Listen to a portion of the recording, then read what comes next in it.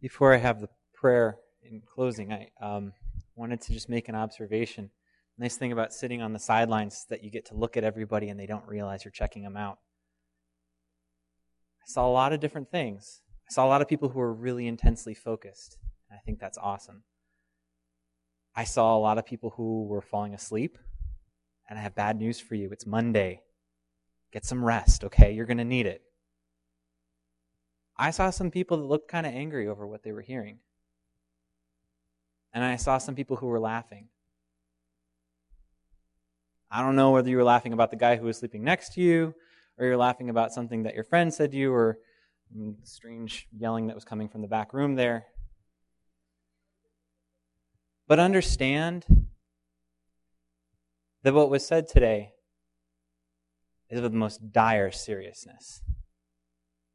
And if you're angry that we're kind of beating you over the head with the fact that you're going to hell right now if you don't know Jesus Christ as your Lord and Savior, understand it's because we know the severity of what it means if you reject the opportunity that you're faced with. Not just this week, but on a daily basis.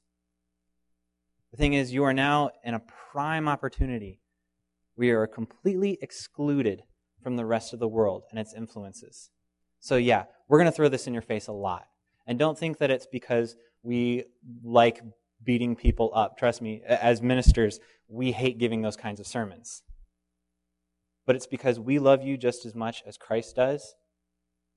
And we would rather yell at you a little bit and tell you how bad things are going to be for you and how much we're worried for you if it means that there's a chance that it might shake you into waking up and sitting with the decision that you are faced with every single day.